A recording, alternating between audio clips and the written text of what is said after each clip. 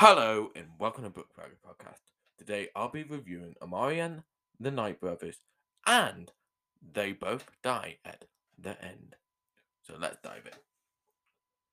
Rating for Amari and the Night Brothers: 3 stars. Amari has been feeling invisible since her brother mysteriously disappeared and is convinced that his secretive job has something to do with it. And when a mysterious letter arrives, Amari knows this could be her chance to find out the truth about her brother Quentin's disappearance once and for all.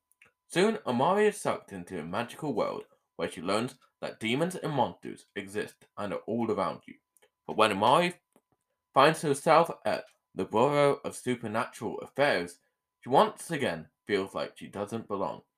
And all of that is just because her magical ability is illegal.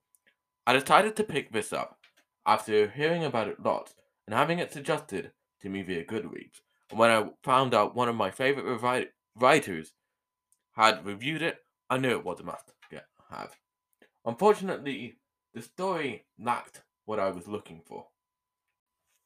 Not only is the story slow going, but it does not help having all the grammar mistakes, like back to line with you.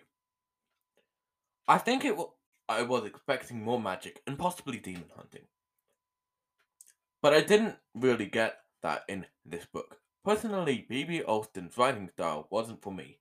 But having said this, seeing as it was his debut and intro to the writing world, his books and style could improve over time. Therefore, I'm not close to the option of reading the sequel.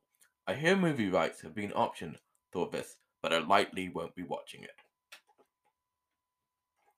They both die at the end. Content warning for language and a minor character having rapist intentions. Rating 5 stars. First of all, what a great concept.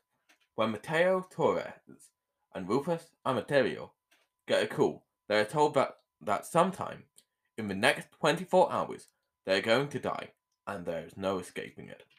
After both setting up a last friend account, the two agree to meet and soon become best friends, finally getting Mateo out of the house.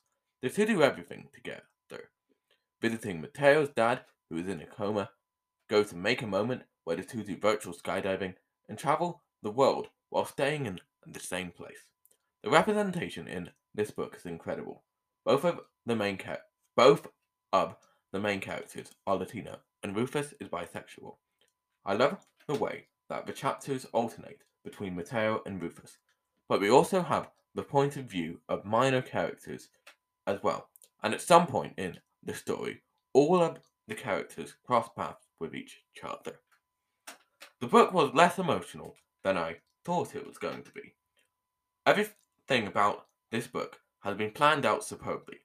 I loved this book. It inspires me to pick up more books with LGBT themes because this was just outstanding. I can't wait to read the prequel and see the TV series written by Adam Silvera. That's all for this week's podcast. Stay tuned for more. Until then, keep bragging.